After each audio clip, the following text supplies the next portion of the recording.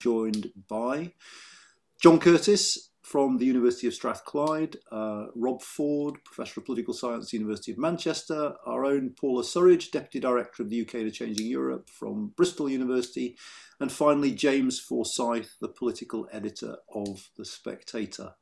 As always, you can stick your questions on Slido. As always, if you could vote for the questions you want me to ask, that would make my life easier, even though I reserve the right to ignore some questions if I want to.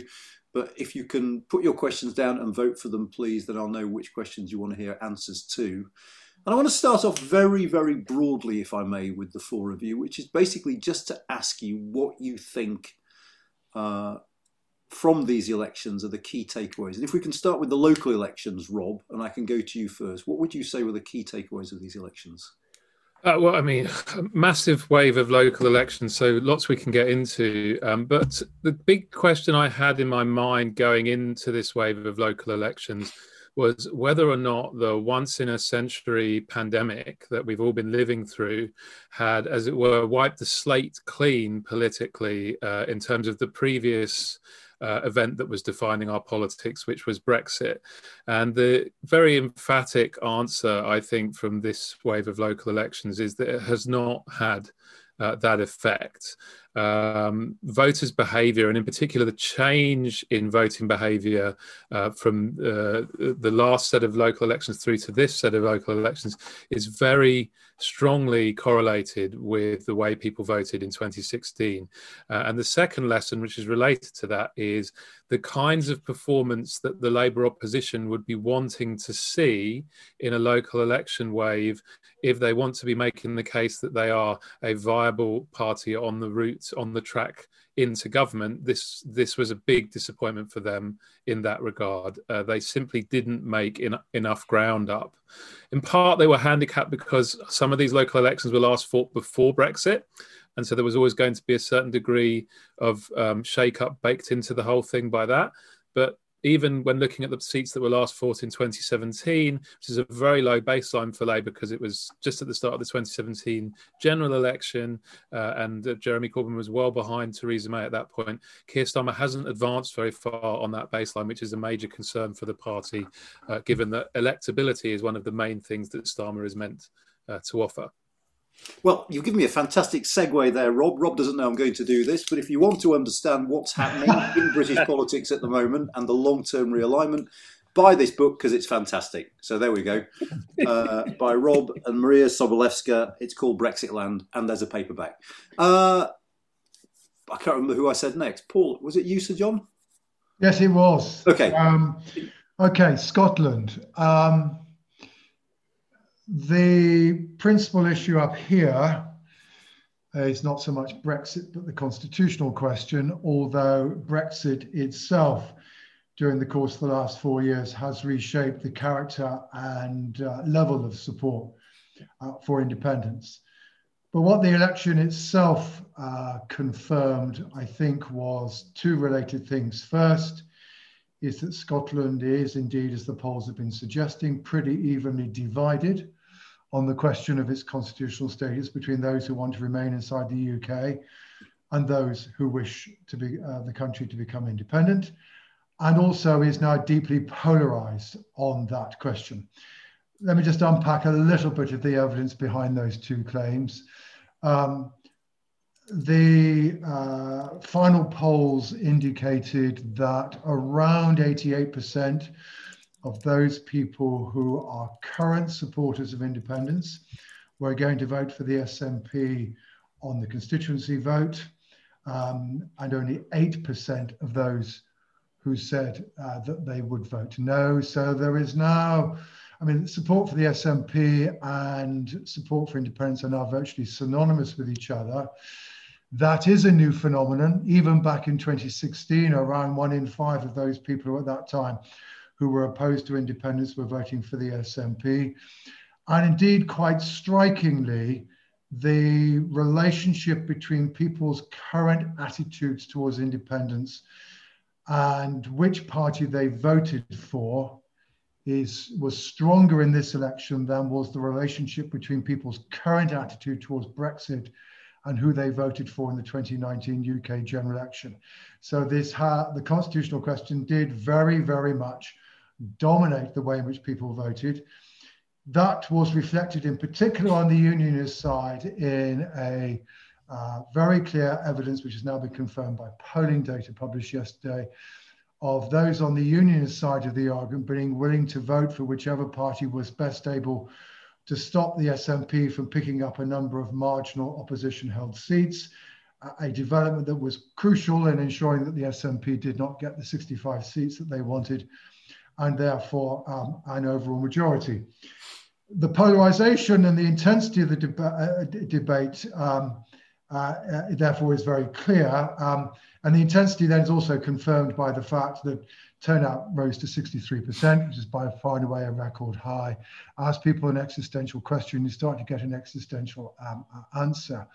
And then, so given that's the case, what then is absolutely intriguing, which has meant that neither side has really been able to claim a clear victory in this election. If you add up all of the votes cast for the parties in the constituency election, 50.4% were cast for parties that were in favour of staying in the union.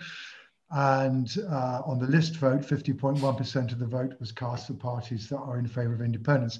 So in other words, the two vote, which party people voted for and their views on independence are virtually synonymous with each other. Therefore, I think, we can reasonably use it, the outcome of election, as an indicator as to whether or not what the polls have been telling us about the level of support for independence, and it frankly confirms that we are in a situation where half of Scotland, roughly speaking, wants to be independent and half wishes to stay inside the UK. So the country is divided down the middle, and it's also deeply polarised on this subject. And it does therefore present politicians of all hues, whatever their constitutional preference, with quite a considerable challenge as to how in the end you are going to resolve what ultimately is one of the most difficult issues to resolve in politics, which is an issue of legitimacy. Just out of interest, and you're coming next, Paula, so you can answer it if you want. Are there any interesting turnout patterns from the local elections? I mean, how high was turnout? Was it higher in Leave than Remain areas, or is there anything? The big surprise with turnout in the locals was how little it seems to have been affected by the COVID disruptions. It was really flat compared to previous waves of local elections, and basically the places you would expect higher turnout had higher turnout at this time, and vice versa. Really very little story there. Okay. Paula, you want to talk about Wales and Hartlepool? Yes, I'll talk about Wales and Hartlepool. So the Hartlepool result kind of sent the Labour Party into a tailspin on Friday morning, and had they waited till kind of Saturday afternoon, they would have had the Wales story to add to that, which is rather different. So there's kind of two ends to this story. I think for the Hartlepool result, at one level, it doesn't give us any really new information. Had the Brexit Party not stood in 2019, it's the kind of result we would have expected to see in that constituency in the 2019 election. And I've said that a lot, and I think that's a really good description of what happened. I think if we want to have an explanation of what happened, though, then we need to look further back, and we need to understand why there was that high Brexit Party vote in 2019 and why those voters had moved away from Labour over that longer period. I dare say there'll be questions about that popping up on the Slido later. In Wales, there's kind of two questions to look at. One is the incumbency effect. And so if we're going to talk about vaccine bounces for Johnson in the local elections and the mayor elections and so on, then we might expect to see a similar thing in Wales. And in fact, we do.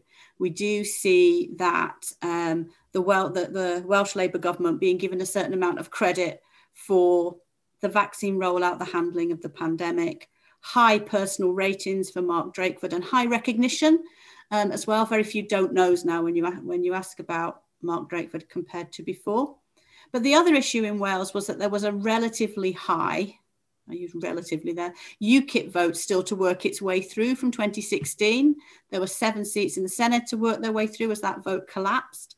And although the Conservatives did make some progress there, their vote went up more where there was a higher UKIP vote.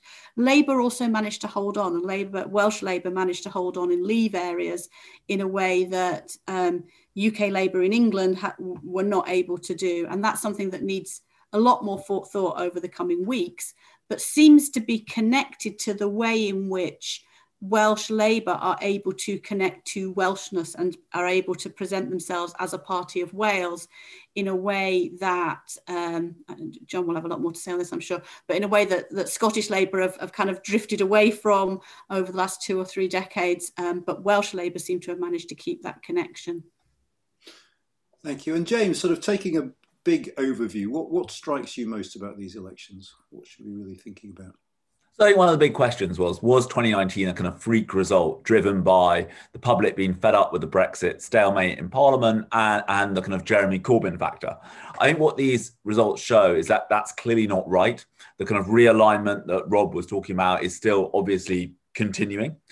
I think it's also important to note is kind of the first kind of post-COVID electoral test, and suggests that certainly in England, Boris Johnson hasn't been hurt politically by COVID. And I think if you look back at some of those moments when support for governments handling the pandemic fell down to kind of the 30% level, that wasn't a given. I think it's quite telling now that you're back up at a kind of level of public support for government's handling of COVID, which is about akin to a kind of a month into the first national lockdown. Now, that obviously might change if the so-called Indian variant slows down the unlocking. But at the moment, I think you don't see any COVID damage there. I think it's also true, to pick up on something that Paula said, that I think you saw incumbents in England, Scotland and Wales all benefiting from a vaccine bounce. I don't think it's a coincidence, but the governing parties in all 3 places had good evenings and did well. I think if you talk to Tories about the result, I think the one thing that you pick up on is a concern about some of those results in the south, losing control of Cambridgeshire, the leader of the Oxfordshire County Council losing a seat, the majority in Surrey being slashed. Now, I think you can say on the one hand, that's just usual local election churn, but I think it has put rocket boosters under the argument in the Tory party about planning reform, because lots of people representing those places argue that, worries about future developments there were behind that. So I think that's going to make the Tory debate over planning reform in the autumn more fraught. And then I think there are 2 kind of other interesting questions here, which is one, how durable is this Tory coalition? I think we haven't yet. I think one of the big interesting things is we're going to see the fastest economic growth in living memory this year as you get this bounce back from the massive contraction we saw last year. How much does that help to glue together this new Tory coalition? And then I think the other question to touch on something that John spoke to, which is how much does Scotland end up dominating the rest of this parliament? Let me, if I may, just flip that on its head. Imagine a world where we enter the autumn and unemployment spikes with the end of furlough.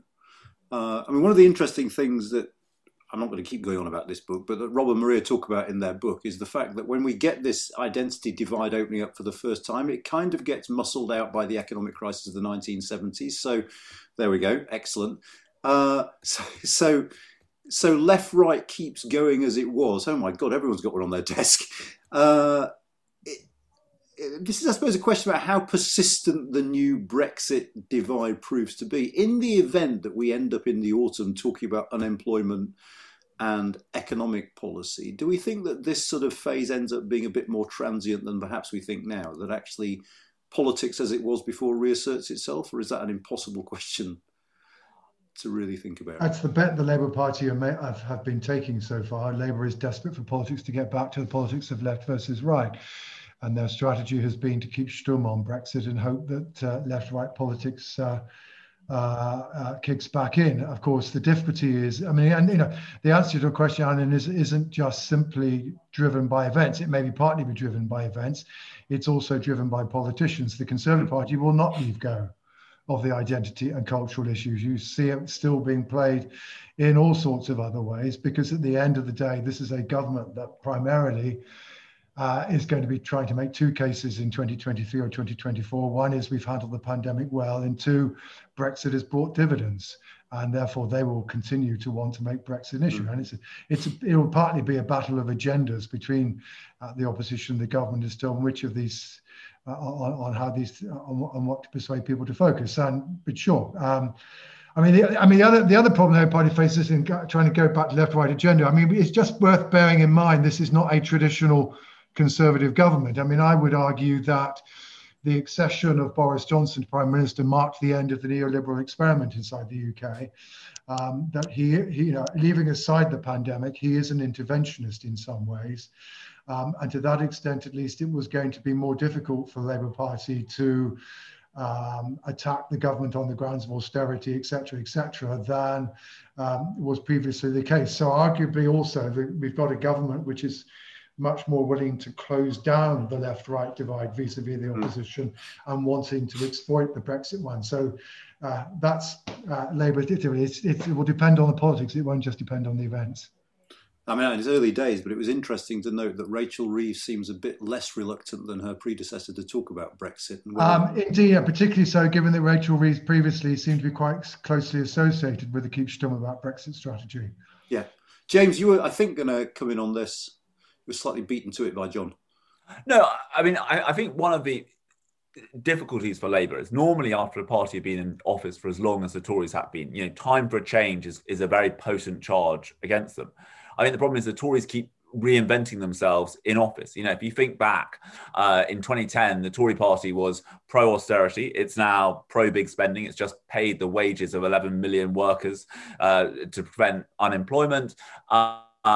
It was trying to make the NHS a kind of semi-independent body. It's now bringing back kind of top-down health secretary control. And, you know, its foreign policy was to be China's best friend in the West. It's now trying to midwife a democratic alliance to contain China. I think one of the challenges for Labour is that they want to kind of take on the kind of Cameron Osborne Tory party, but it's not there anymore.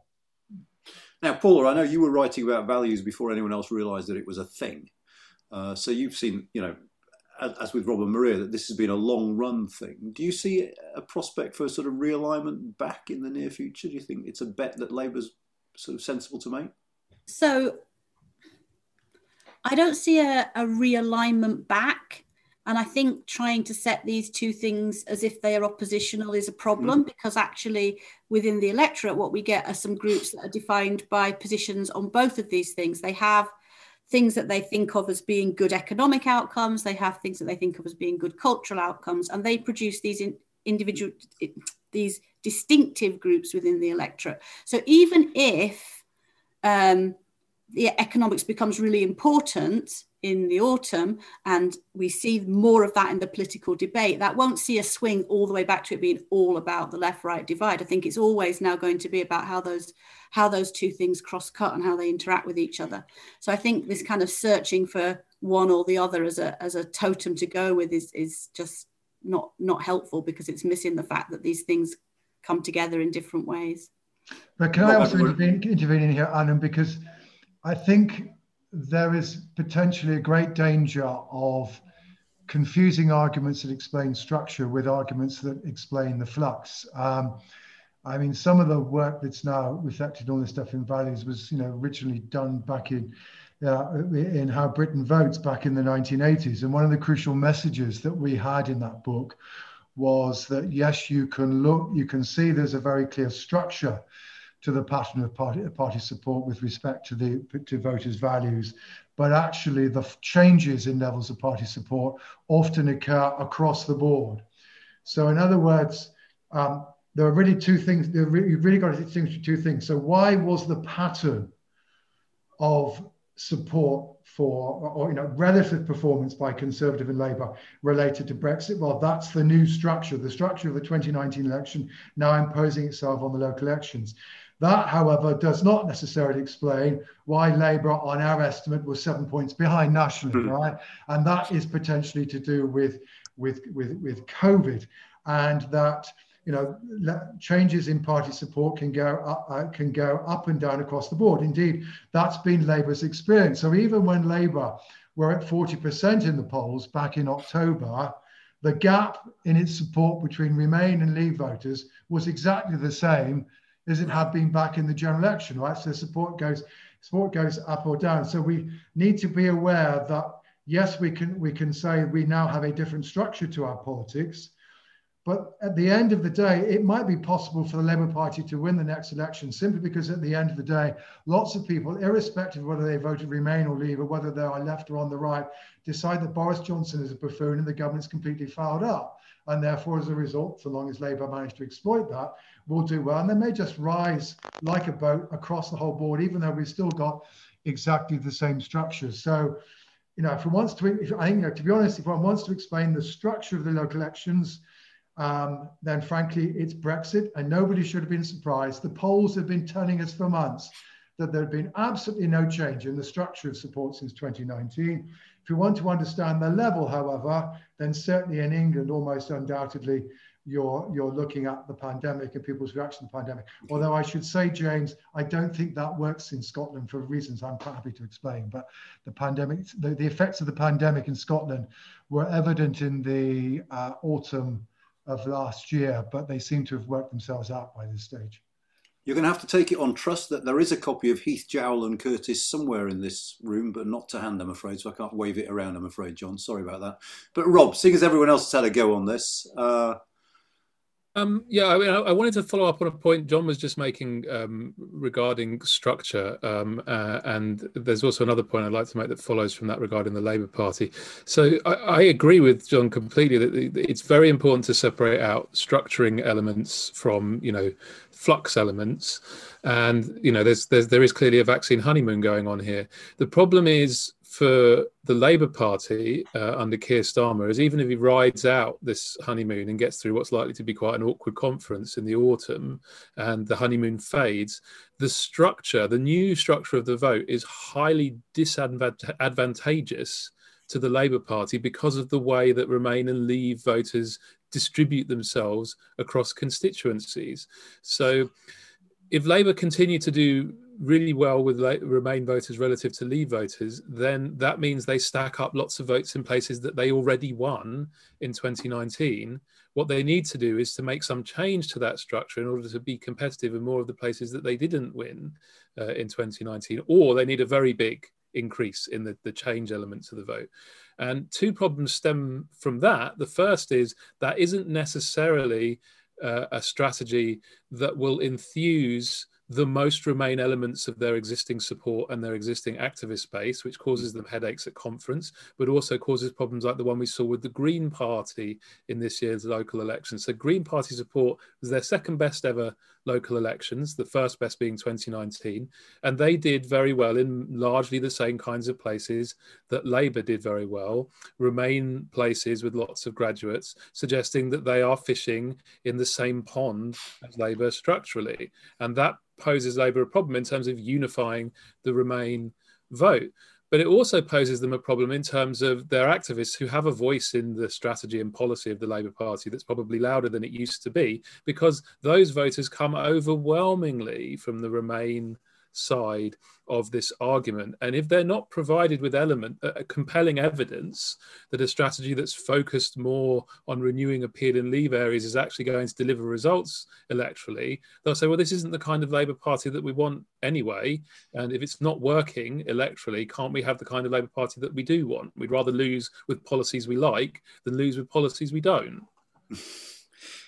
I'm sort of tempted to sort of ask the question about whether Labour faces the same fate as many continental social democratic parties, but so let's segment that a bit. We've got a question from Ben Brindle asking, will the Greens usurp the Lib Dems as the third party in UK politics? But I suppose you can rephrase that as to what, let's just dig into this bit. To what extent are the Greens a threat to Labour, particularly in a very different circumstances of a general election? Do those people who voted Green at local simply vote Labour because of that two-party dynamic we've seen recently? Should the Labour Party be worried about the Green Party's performance? Well, just picking up more broadly on Rob's point, I mean, of course, the other issue here, it's at the end of the day, it's not just, you know, we can talk about, you know, how adding Remain voters doesn't help Labour Party that much, but what is also true is the Remain vote is just simply so much more fragmented than the Leave vote. At the end of the day, the Conservatives' big success was uniting the Leave vote all behind them, whereas the Remainers all remain very much divided. So it isn't just a question to do with geographical distribution. It's that Labour isn't that successful amongst Remain voters as compared with the Conservatives amongst Leave voters, is also Labour's problem. And so therefore, in a sense, you know, as electoral commentators, we're kind of looking there and saying, well, you know, is Labour at risk at the end of the day of losing support to both sides of the spectrum? Is it at risk of losing support of Remain voters to the Greens or the Liberal Democrats? And meanwhile, it doesn't do anything in terms of picking up Leave voters back from the Conservatives.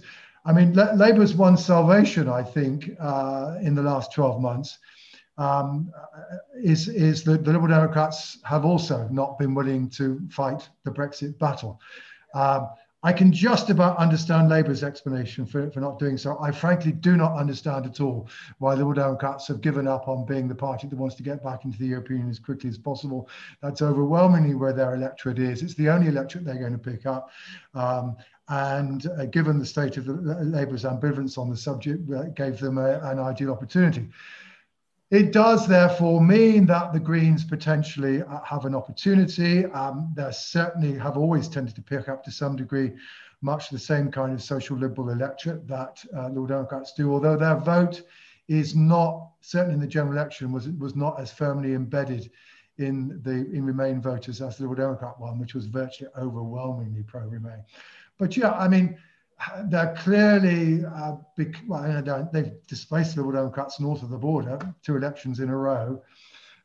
They're able to displace the Liberal Democrats in London-wide elections, though the Liberal Democrats still have their strength in southwest London in the borough elections.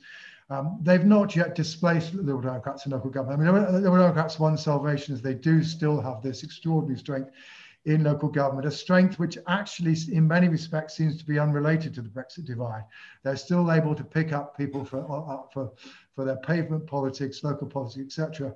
And at the end of the day, that does provide them with a body of activists and infrastructure and councillors, which at the moment, at least, the Greens are not able to emulate. And that kind of becomes important in the long run because, you know, at the end of the day, long-term organisational strength matters. I mean, that's one of the lessons of the whole last few years. At the end of the day, creating parties like UKIP and Brexit was fine, and they could succeed in the short run, but they didn't have the organisational strength to achieve electoral continuity. The Liberal Democrats can get bashed and battered and bruised, but somehow or another they're still there because they've got a body of strength and organisation, and can therefore potentially recover. But yeah, Labour do have to worry, I think, eventually that either the Greens or the Liberal Democrats will wake up and go for the Leave vote, which of course is precisely what happened during the course of 2019. Anyone else on the Green challenge? I just had 2 extra points to what John's been saying there. Firstly, the Green vote, when we look at those that are, if we can put it, enthusiastic Green supporters, tends to be a little bit more economically left-wing than the Lib Dem vote. So there is a difference between the 2 parties there in terms of who they're competing for. But also I think post-coalition in 2010, the Greens now have more of an opportunity to pick up the none of the above vote. So they're not necessarily enthusiastic Greens, but they don't like anybody else. And when we look at kind of party-like scores for the Greens, there's not anybody that really dislikes them. There are fewer people that really like them, but they have that space as well, which I think explains some of the results actually in the local elections, because they weren't all in kind of solidly studenty areas. Brilliant, thank you. I mean, and how worried should Labour be? I mean, do Labour face the prospect of becoming like a sort of continental social democratic party and just being squeezed essentially out of serious contention? Well, I mean, you know, one of the fascinating questions about British politics in the last 5 years, in comparison with much of what we used to call Western Europe, is that we've had a very substantial electoral realignment, but it's an electoral realignment that so far has operated through the existing 2-party system.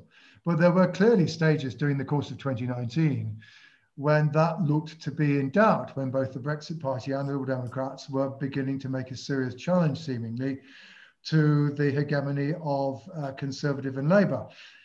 it is an experience that stands in contrast with much of a Western European country where we have seen new parties break through and old parties disappear.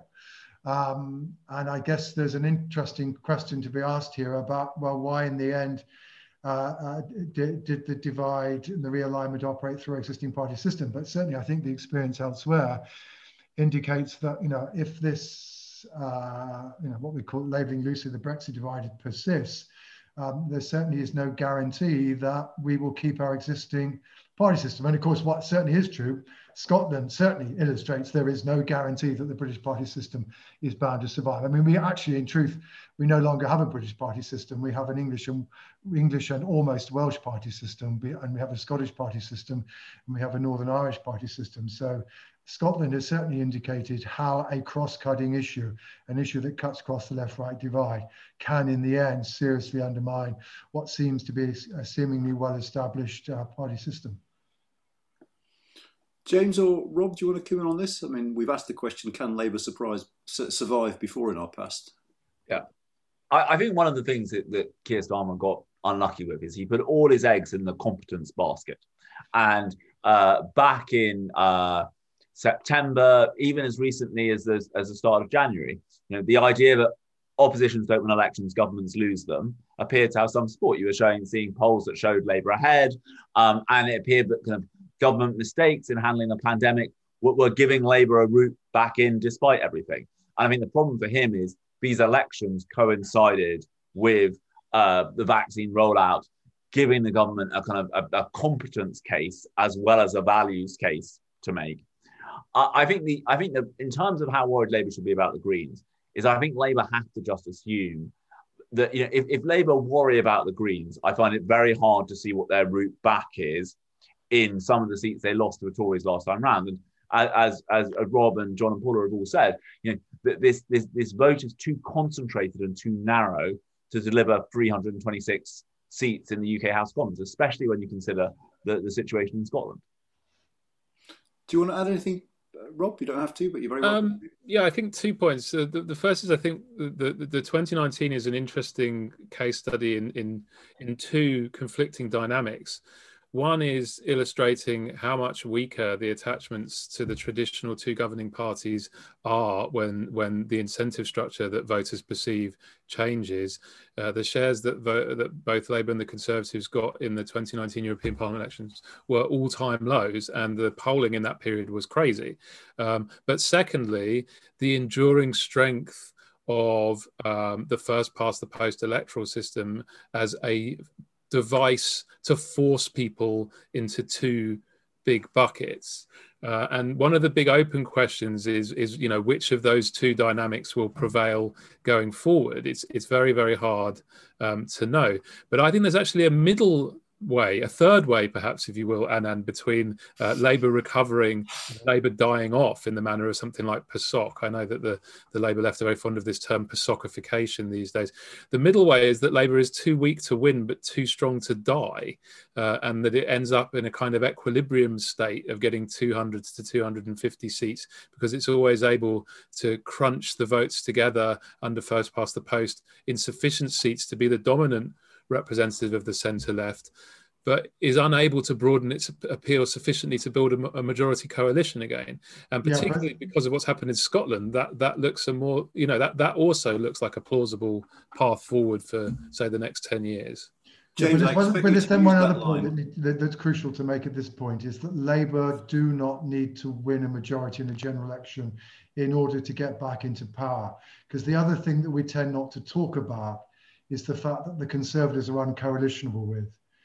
And if once we reach a point where the Conservatives are, significantly below 326, they will be out on their ear because there is no way that either Liberal Democrats or the SNP are going to allow the Conservatives to run a minority administration if they can throw them out, even if they are the larger party. So to that extent, at least, the contest is asymmetric. Yes, Labour winning an overall majority, very, very difficult given the situation in Scotland. Labour getting back into power an awful lot easier, albeit along the way probably having to agree to a referendum in Scotland, and perhaps indeed having to be pursuing a much more pro-EU friendly policy than the one the party might otherwise be minded to do, because it will be dependent on the minority parties. James, I hope you're going to use that line, too weak to win, too strong to die, as a no, it's a very good line. Incidentally, just while I'm plugging academics, this book is Explain to Me Electoral Volatility Better Than Any Other. So if you're interested in disengagement and why it might be that the sort of current sort of strength of the two parties might not be something we should expect to persist, have a read of that. I mean, the other thing to say about the Labour Party at the moment, following on James' comments, it's just got to stop being so timid. It's not just that it keeps stum on Brexit. It just has seemingly had virtually nothing to say about anything.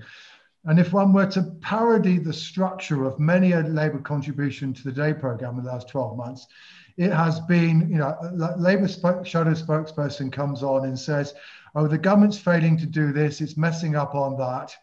Question from Today presenter, so what would the Labour Party do? The government keeps on messing up and still failing to do what it should on this. It's not coming up with virtually anything in the way of alternative proposals. And at the end of the day, the art of effective opposition is not just simply to point out the weaknesses in what the government is doing, but it's then to link that with a message about how you would do things better. And frankly, I don't think the Labour Party, with one or two rare occasions about particularly willing to call for a national lockdown in England in October before the government eventually did so, the Labour Party has just not been willing to say anything about what its position would be. And to that extent, at least, therefore, it's been inviting people to vote for a vacuum. And inevitably, that's not very attractive. Okay, we've got a question here from Alex Forsyth, which I'm going to put to all of you, which is how much significance should we give to the fact that the Tories lost some ground in some of their traditional heartlands? So we talk about places like Oxfordshire or Surrey. There's an interesting piece about Surrey on Conservative Home this morning, actually. But, the flip side of the coin is the realignment affecting the Tories too in some of their heartlands? Yeah, well, see, what particularly you're picking up there are places where the last election was in 2017, okay? And overall, the position in 2021 for the Tories was not quite as strong as it was in 2017. You then put on top the fact that in Remain voting areas, the Tories are doing less well than Leave voting areas. Actually, there was a swing since 2017 to Labour in Remain voting areas, all right? Because overall, the baseline in 2017 is very different from 2016. So the relatively weak Conservative performance in 2017 then gets reflected in the fact that the party is losing ground in Remain areas, and these happen to be Surrey voted to Remain, right? Much as Surrey voted to Remain. So you're beginning to pick up more Remain voting areas. The 2017 elections were much more concentrated in the south of England than the ones that were last fought in 2016. So therefore, where Labour was going to pick up, they're more likely to pick up in places that last contested in 2017, and particularly so in places that are voting Remain. But it's not telling you anything new. It's not telling you anything about green shoots of Labour recovery. But of course, what is true is that the Conservatives have taken a hit amongst Remain voters. They therefore have taken a hit amongst Remain voting areas. And while Batley and Spen may well be an interesting by-election, as it was Hartlepool Mark II, though it looks easier to defend than Hartlepool, Chesham and Amersham will also be an absolutely fascinating by-election. This is exactly the kind of constituency in which the Liberal Democrats will need to be trying to demonstrate an ability to win over Remain voting Conservative voters. But yeah, the Conservatives will find it more difficult. I mean, you can also see it elsewhere. I mean, I think at the moment, if you identify what on the uniform electorate is the 326th seat that Labour could pick up. So what's the seat that takes them past 326? I think it's Bromley and Chislehurst, which the Labour Party hasn't won in a month of Sundays. All right. So sure, the electoral geography has shifted. And if the Labour Party were ever to significantly recover relative to the Tories, they will particularly find it easier, relatively speaking, to win ground in the minority of Tory seats that voted Remain. Sure. Anyone else want to come in on this? Yeah, if I can just add to John's comments there. As a Surrey-born boy myself, I spent my whole childhood in a constituency that was, mainly marginal between the Conservatives and the Lib Dems. I do think the other element in this story that's worth emphasising is that Conservatives going backwards in kind of southern home counties areas is a story that I think will enthuse the Liberal Democrats in particular, because one legacy of the 2019 election is that the geography of the Liberal Democrat vote has changed in a way that basically puts them in a much stronger position to benefit from the Conservatives falling back in strongly Remain areas of the south of England than has hitherto been the case. Surrey being a classic example of that, and there were like 15-point swings to the Liberal Democrats in parts of Surrey. And one of the lessons from 2017 to 2019 is sometimes it takes, if you start with very big majorities locally in seats, it can take several cycles of swings against you before you become vulnerable. And perhaps what we see in some of these parts of South England is an early warning sign for the Conservatives that longer run, even if these seats are not necessarily straightforwardly in play today, many of them could move into the danger zone either against the Liberal Democrats or against Labour in the future. I mean, some of them are there already. Esher and Walton, for example, highly, highly marginal now for Dominic Raab. And, I can't imagine he was happy to see those results coming in from Surrey. For a fantastic moment there, John, I thought you were going to say, if I can just disagree with John, but you let me down. James. I think one question, as Rob said, the Tories are undoubtedly going to be more vulnerable where there is a clear challenger to them. If you look at the fact that Tories won Kensington and cities of London and Westminster at the last election to Remain voting London seats, it was in large part because it wasn't clear who was the stronger challenger to the Tories. And so I think, if you talk to local Tories about the Cambridgeshire result, they blame that on a kind of informal electoral pact between Labour and the Liberal Democrats for the reason they did badly there. But then again, if you look at the London Assembly, where the Tories, the Lib Dems and the Greens are going to got together to kind of put more, to deny Labour more Assembly committee chairs, you see how difficult it would be putting together any kind of electoral pact, kind of so-called progressive alliance against the Tories.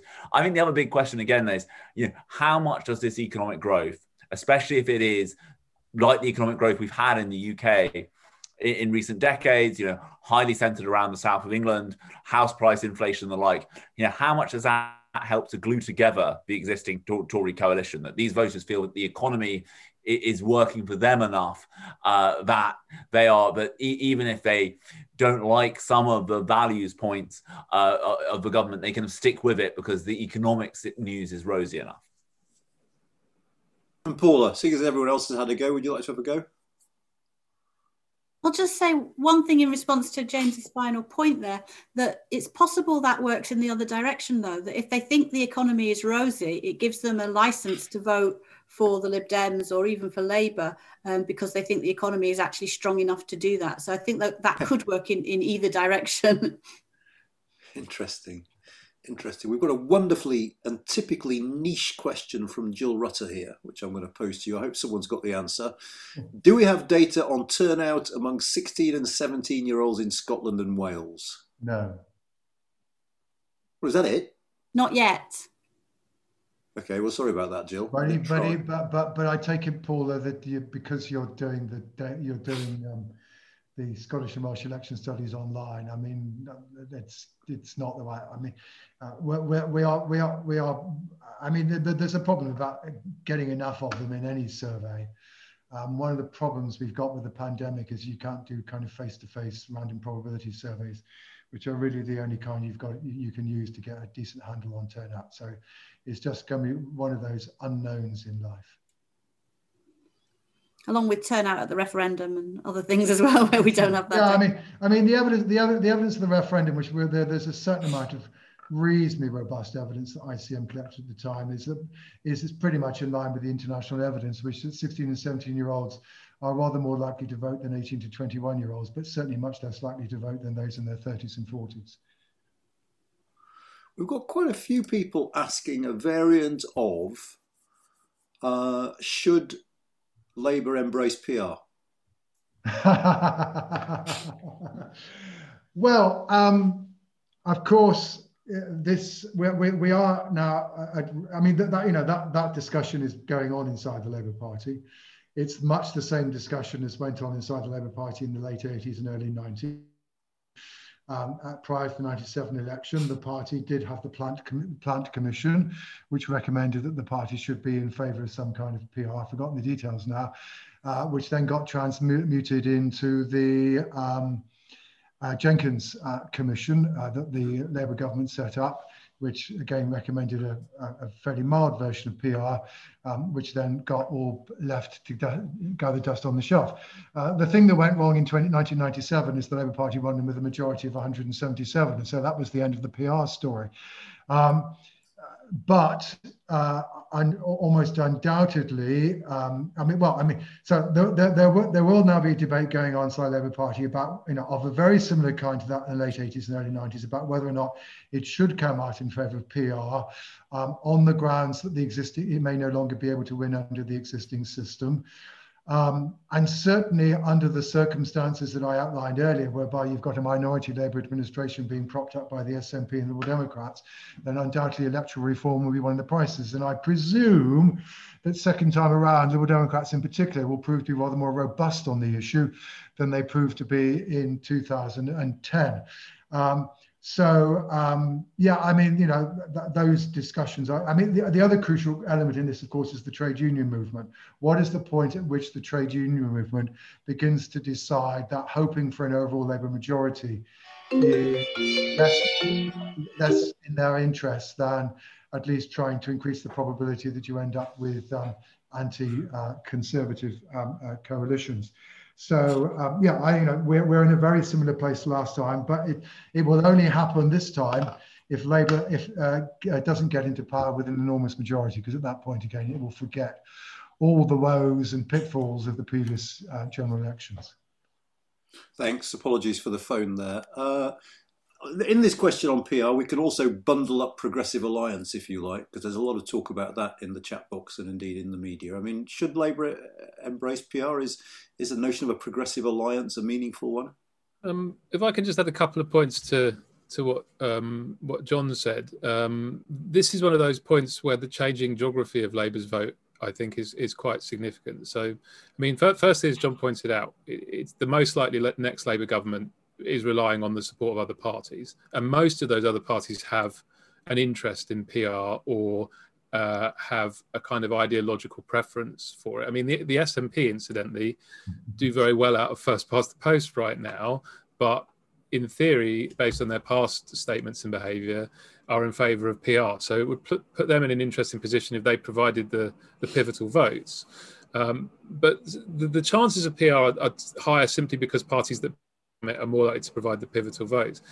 But they're also higher, I think, because the geography of Labour's vote, them continuing with first past the post, than it used to be. If the pattern we've seen in recent elections, whereby all the groups that tend to lean Labour tend to cluster together, continues, and for example in the US we see the same thing happening with the Democrats, then that will tend to produce an equilibrium disadvantage to Labour under first past the post, because they'll tend to have their votes packed together into seats where they have massive majorities, whereas the Conservative vote is more spread out. As you mentioned, as John mentioned, I think that the degree to which that argument persuades, for example, the trade unions is very important. But it does make the electoral case for PR for Labour perhaps clearer than it's been in the past. Interesting. James? I think that one of the problems for Labour is the SNP factor will be difficult for them. I totally think that John is right, but the Tories are uncoalitionable with. I mean, and I think it's even dubious now whether they could do another deal with the DUP after what happened in the last Parliament and given the direction the DUP are heading in there. But I think one of the challenges for Labour is that all of these possible coalition minority government arrangements all allow the kind of bruise to be punched, and I think that, Labour I think are vulnerable in the next election campaign to a kind of similar hit that they took in 2015, which is you're prepared to rely on the votes of a party that wants to break up the UK, all of that kind of stuff. Now, I completely take the point that Labour can argue, well, hang on a second, we're not going to offer the SNP anything, but are the SNP really going to bring down a Labour government and allow a Conservative government in? But I still think that come the next, and I think this is a worry of some people in Labour, is come the next election campaign, but the Tories will be very, very happy if the polls tighten, if it looks uncertain, to go back on that attack of Labour and the SNP, which the Tories are convinced worked so well for them in 2015. Indeed, if you talk to some Tories, they're convinced that if the polling, if the media narrative in 2017 had been more aware that it was going to be a hung parliament, but they think that a kind of reprise of that strategy could have got them over the line. Yeah, trouble is, James, I don't know of any research evidence that supports the Tory claims about what happened in 2015. So, and actually, many Labour voters south of the border is in favour of allowing Scotland to hold a referendum. But of course, I mean, this is where Scotland could well kick in, because just to add to the potential mishmash of the next election is that if indeed the SNP have been denied a referendum by any means, the SNP may well fight the 2023-2024 election on the basis that if we get an overall majority of the Scottish seats at Westminster, we will regard that as a mandate to negotiate for independence, which used to be the SNP position. So then you will be faced with a situation where either you have to accede something to the SNP or you have to form a grand coalition, because otherwise the SNP will just be able to gum up the works. So this is one of the ways in which how the referendum issue is handled between now and the next general election is something in which Westminster in general actually has quite a lot of interest. I personally think one of the things that makes the 2023 election more likely is the whole Scottish independence question, which is, I think there are some people in Westminster who hope that you could get a similar effect to 2017 when the SNP went backwards in that election in terms of, they lost some seats, and you could then claim kind of rival mandates saying, oh, well, look at the Unionist Party vote share in the general election of 2017. Look at the fact that the SNP lost MPs. Therefore, the kind of the Holyrood election mandate has been overtaken by the Westminster general election mandate. I do think that if you look at one of the factors pushing towards 2023, it's not just the economic growth figures. I think it is the Scotland question and the desire for something might turn up in 2023. Well, don't rely on it too much, because the reason why the SNP lost seats in 2017 is because they lost support amongst Leave voters. It was nothing to do with India F2. Given the level of support that there are now for independence, the SNP basically can win elections by simply mobilising the yes vote north of the border. The strategic position of the SNP has fundamentally changed. Because of that very between support for independence and voting for the SNP, so long as support for independence remains at its current levels, it's going to be very, very difficult to achieve anything very much in a hit on the SNP, particularly in a Westminster election. Paula, I think we've arrived at this point from initially talking about PR and a progressive coalition. Just to make 2 points about that. First of all, voters don't necessarily see the parties as interchangeable. So the parties might see themselves as being able to come up with a pact, but you can't necessarily just move all the voters around, as if they were pieces on a board game. We'll just put all those ones together and kind of like a risk game, and we'll win that. But the other thing that I wanted to say in this is that the calculation for Labour might be quite immediate in terms of whether or not to support PR, but the consequences for Labour further down the line, if we move to a PR system, might also factor into that calculation. We talked before about the Greens, the challenge from the Greens, and the fact that a lot of those Green voters are squeezed back to Labour in the first past the post system. And so it's not obvious to me that PR solves all of Labour's problems forever. It might solve some immediate ones and create longer term ones for them. Interesting, thank you. We haven't actually mentioned the Metro mayors as yet, so it might just be worth sort of in very broad terms saying, asking you to reflect on those elections and whether there are other lessons we can learn from those, both about the state of of politics and the parties, and about what devolution does and whether these elections have impacts for the future of devolution and how seriously these posts are taken by the electorate. Is there anyone who's got any comments on those Metro Mayor votes? Well, briefly, I mean, there were three that were politically close in 2017, West Midlands, Tees Valley in the west of England. They were ones that normally you would expect Labour to win, given the partisan division in those areas. Looks as though having acquired the incumbency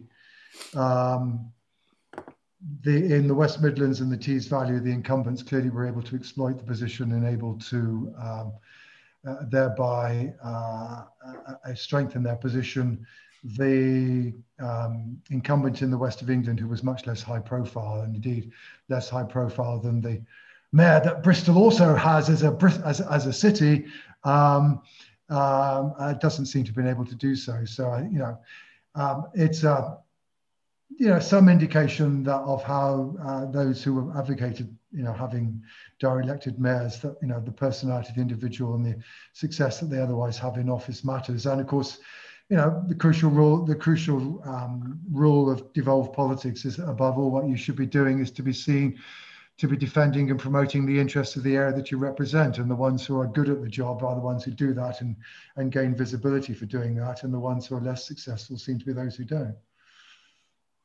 I think one possible significance is that because the Tories won West Midlands and Tees Valley, I think that will make the Tories less inclined to think, as they traditionally have, that any form of regional government in England is just going to be Labour dominated.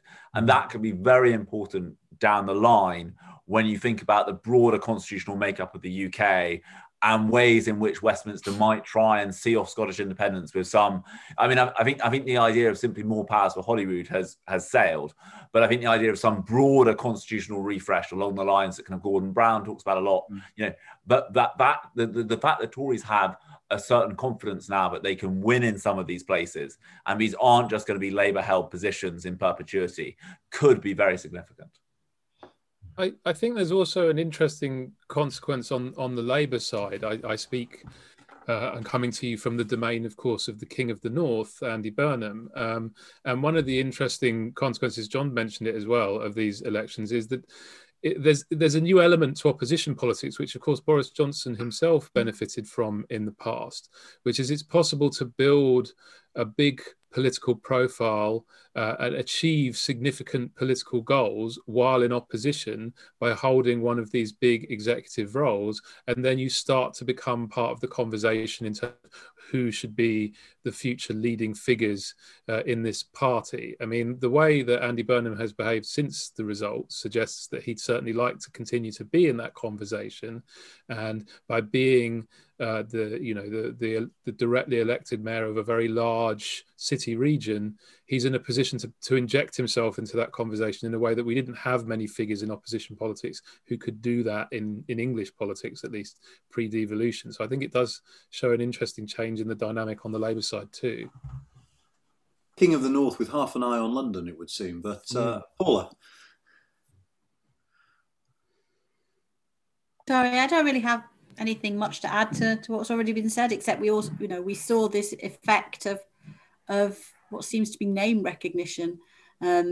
Bristol, in particular, hadn't had any really high profile clashes with government around tiers or COVID restrictions more generally. We've been very lucky in being a low incident area throughout. And so I don't know whether or not there was an impact there of the other metro mayors having been able to generate their profile to some extent by fighting things that were happening at the local level that was a little bit different in Bristol.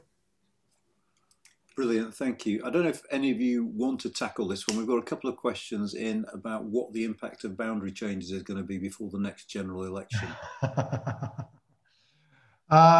Yes, I mean, there are all sorts of eddies on this. The first is, I mean, the principal feature of it is that is the reduction in the representation of Wales. That's where Labour will clearly get hit. That's point one. Point two to make, as James has been talking about election in 2023. The government in the legislation did speed up the boundary review a bit so that it would report in by the end of June 2023, something in which the opposition members on the standing committee never seem to have spotted or take any interest in at all. It should have normally have been October. But even so, that does mean that if the government wants to fight an election in 2023 on new boundaries, it can't do so, it may not be able to do so until October rather than in May, because the boundaries may not be through by then. The third point to make, however, is that the impact of the boundary review will now be somewhat less than it might have been if it had been introduced 5 years ago, for two reasons. One is the fact that the electorate has been growing quite a lot in some relatively pro-Labour parts of the country, e.g. and especially London. And secondly, that in winning the Red Wall, the Conservatives have become somewhat more reliant on constituencies with relatively small electorates in parts of the country where the number of constituencies is going to be reduced. So, I mean, this boundary review will certainly have a beneficial impact for the Tories.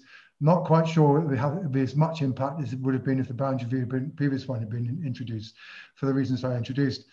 And then there's also, I think, then a fascinating question as to whether or not boundary reviews are going to have the same effect in future. Now, herein, to be honest, we're then into the lap of the gods of another phenomenon. I mean, so if it had continued to be the case that the repopulation of some of our cities was going to carry on continuing, then actually the idea that boundary reviews were automatically going to benefit the Tories and disadvantage Labour was beginning to look as though it might be yesterday's story. Now, of course, what we now wait to see is what is the impact of the pandemic on the repopulation of our cities, and do we get an outflow of the cities, in which case the story may continue. But just be aware that the realignment to some degree has taken at least some of the force of the impact of the boundary review out, and that certainly in future, once we've got rid of the representation of Wales, I'm not sure that future boundary reviews will have quite the same impact as this one's going to have. Anyone else want to add anything on boundary changes? Paula's shaking her head. Rob or James? And of course, the other thing about it is they dropped the reduction in the number of seats to 600, which, you know, that was asking Turkeys to vote for Christmas, which they never were going to do so. And eventually the government got there. But, you know. James, would you like to comment on this? You don't have to, but I think John is right, but I think the impact of the boundaries changes will be.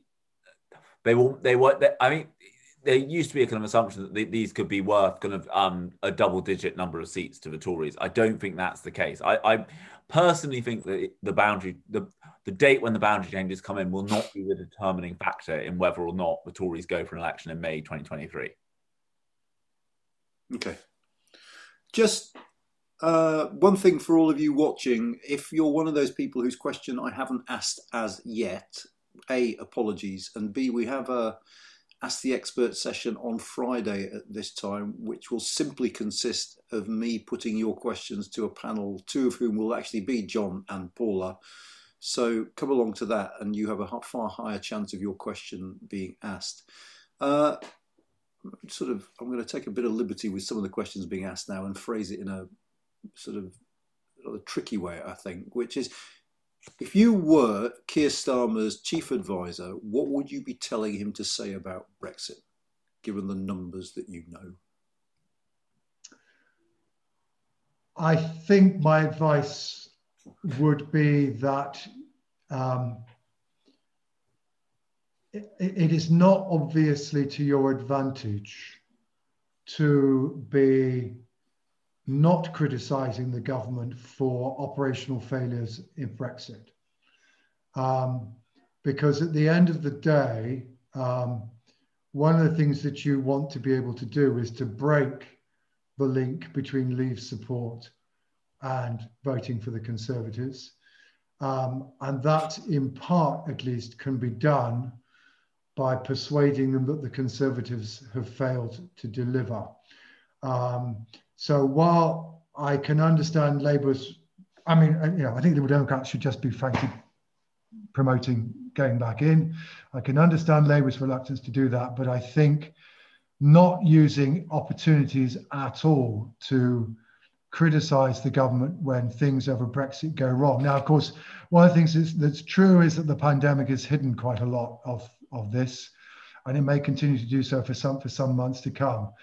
But that eventually some of the day-to-day frictions of Brexit will become manifest.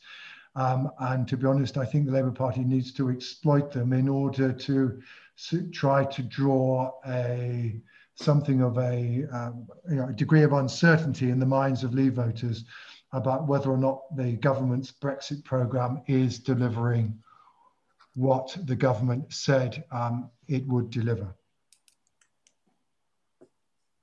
Who wants to be next in pretending to advise Keir Starmer on Brexit? I'm still trying to wrap my head around John's early double negative at the moment. There's no great eagerness to answer this question. No, there isn't. Sort of explain something. I mean, I think I would echo John's point about highlighting Brexit operational failures as being a valuable strategy. There's not particularly any point or gain, I think, for silence on that front. The other thing I think it is worth flagging up is that in doing so, it probably is important that Labour avoids getting sucked into a debate which parts of its activist base would still be keen to have, which is about reopening the question of getting back in to the EU, because perhaps 15 years from now that might be a debate that's worth having, but it strikes me that given the needs of the Labour Party are very much more about finding a way to appeal to sort of weakly partisan Leave voters rather than appealing to strongly partisan Remain voters, that would be an extremely bad idea to get into that discussion, and would very much hand the Conservatives a device to continue unifying Leave voters and talking about Brexit by raising the threat of they're going to open that whole cans of worms straight back up again. So I think it's important that Labour talk about the failings of Brexit as is and the ways of improving on that existing relationship, but without getting sucked too quickly into a debate that can be framed as overturning the whole thing and going back to square one. I mean, one of the interesting comments from Jonathan Isserby is, should Labour engage in a quick mea culpa for supporting a second referendum? No, absolutely not. Look, at the end of the day, the Labour Party is heavily dependent on the support of Remain voters. Whatever it would like, the Labour Party is the party of Remain voters, social liberals, graduates, young people, etc. It cannot afford to separate itself too much from that electorate. If I could add,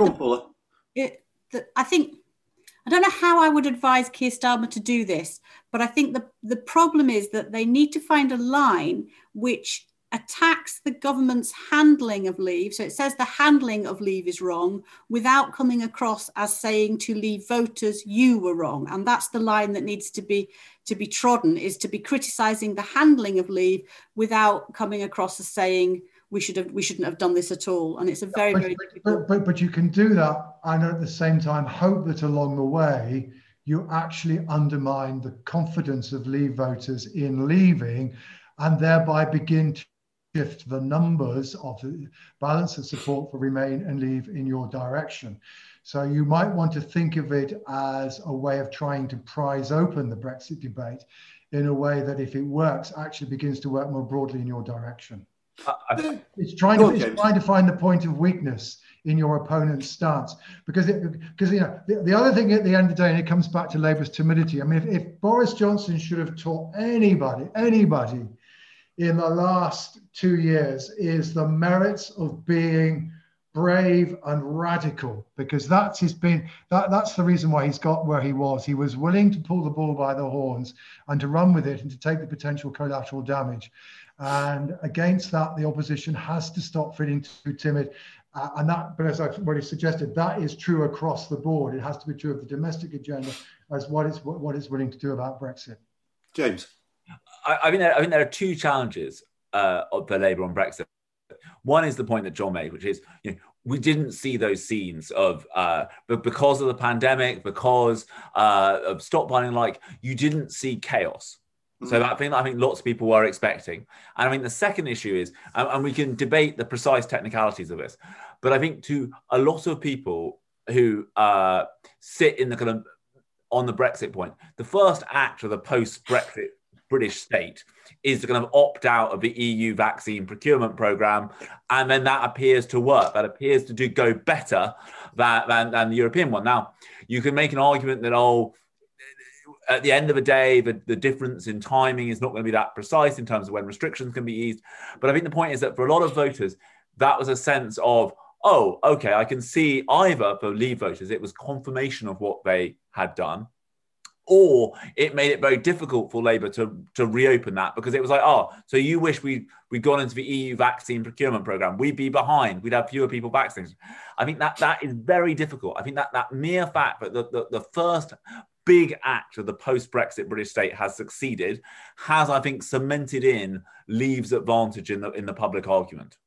And that's the really interesting. That's absolutely right. But the other area, by the way, for potential leverage for Labour is that when we come to the various aspects of regulatory de-alignment that the government has in mind, you discover A, that quite a lot of these things are not necessarily terribly popular, and B, they're not actually divided on Remain, Leave lines. So there are lots of Leave voters who, when you start asking them about specific possible areas of regulatory de-alignment, go, no, this is not a terribly good idea.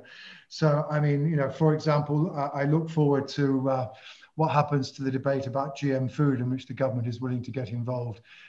That's potentially a whole almighty hornet's nest that they're potentially going to stir up, and they will not find that Leave voters are automatically in favour of allowing the introduction of the growing of GM crops or the import of GM food. And you know, the same applies to hormone-treated beef and chlorinated chicken. But isn't one of the dangers for Labour here that, I mean, in a sense, going back to what you said about the Today programme, John, that it's all well and good saying the Tories are doing this wrong, they've handled Brexit badly. They're vulnerable then to the question, so what would you do instead then? Which opens up the whole freedom of movement. Is it No. You provide an answer to that operational question. You're right, but you can still narrow the scope of your initial attempt on this to say, well, actually, we think what the government should have negotiated in the Brexit agreement is X. All right. Okay, you can still instill the doubt. You can still come up with an alternative without saying we are necessarily wanting to fight the war about whether or not there should have been a withdrawal agreement in the first place. If I could just raise one complicating factor on that front. Oh, if you must. I agree with John on this, but the problem for Labour is not necessarily the sort of finding something to say about Brexit when put on the radio. It's ensuring that everybody says the same thing about Brexit when put on the radio. One of the big problems they had all the way through 2017 to 2019 was the manifold ways in which Brexit divided the Labour Party internally, which overlapped with the manifold ways in which the Labour Party divided over the leadership of Jeremy Corbyn. And an awful lot of that division is still there, kind of latent in the Labour Party coalition. And the risk, as soon as you open the discussion to what next on Brexit, is you're going to have a lot of Labour people arguing with each other about what next on Brexit, and thereby distracting attention away from the efforts of the Labour Party to criticise the Conservatives on what next on Brexit. And for example, free movement, you mentioned it there. There's a segment of the much more liberal, idealistic wing of the Labour Party activist base that would very much like to get back into that discussion, and there's another section that's equally emphatically desires to avoid getting back into that discussion and wanting to sort of stick to the current post-Brexit rules. So there's a big risk there for Labour that it ends up arguing with itself again, which was really, really not good news for it in the previous Parliament. James, I'm going to give you the last word. I mean, do you detect any signs at all in government of a nervousness about having their feet held to the fire over Brexit by the Labour Party, or are they immensely relaxed about this? I think that when Brexit is the dominant subject of political debate, I think the government feel pretty confident. I mean, they think that, you know, I think I was very telling actually that when Boris Johnson went to Hartlepool straight after that election victory, he wanted to emphasise, as per John's point, the dividends of Brexit. He wanted to go and say, look. Yeah. You know, you've already seen now. Again, we can get into a discussion about whether Brexit was the reason the government could do this or that. But I think it was telling his desire to emphasise that it was Brexit that had allowed the government to do the vaccination rollout programme, to stop the European Super League, all of these things. And I think that what you're going to see is them trying to tally up a whole series of things and kind of challenge Labour and say, right, what of those things don't you like? Which of those things would you not have done? I mean, that's what's difficult for Keir Starmer. I mean, the other problem for Keir Starmer is that he has a kind of, I think politicians, they're always most comfortable when they're arguing most passionately for what they believe in. But I think he feels that he finds it difficult to re-enter the Brexit debate because of precisely the reasons Rob's saying, you know, how if you knock that scab off in the Labour Party, there are going to be a whole series of arguments that start running. And as soon as, you know, any Labour politician with a front bench portfolio starts musing about free movement, the Tories will go to town. Yeah. I also, in that regard, note with interest the number of times seizing the opportunities of Brexit figured in the Queen's speech as well. They're not shy about linking it to all sorts of policy initiatives. I think you'll find that in every place that gets a free port, for example, the argument will be made, you've only got this thing that you know, they say will bring jobs and investment here because we've left the EU. Yeah. Now, again, we can all argue about the precise details, but as long as the argument is on those topics, I think the Tories will feel comfortable and confident. We have, I'm afraid, run out of time. We've slightly overrun, for which apologies to the panellists and the audience. But let me end firstly by thanking James, Paula, Rob and John. That was utterly fascinating. We could have gone on for ages more. And secondly, just to remind you about two things. One, to fill in the survey if you can. But secondly, at the same time tomorrow, we have an event on national identities and British politics with John Denham, Ailsa Henderson, Mike Kenny, I think Sunder Katwala, and to be chaired by Paula. So do please tune into that as well. And again on Friday for the Ask the Experts. But for the moment, thank you all for watching. Thank you so much to you for participating, for taking the time to speak. I thought that was really, really interesting. And thank you very much for your time and enjoy the rest of your day. All the best, all of you. Thank you.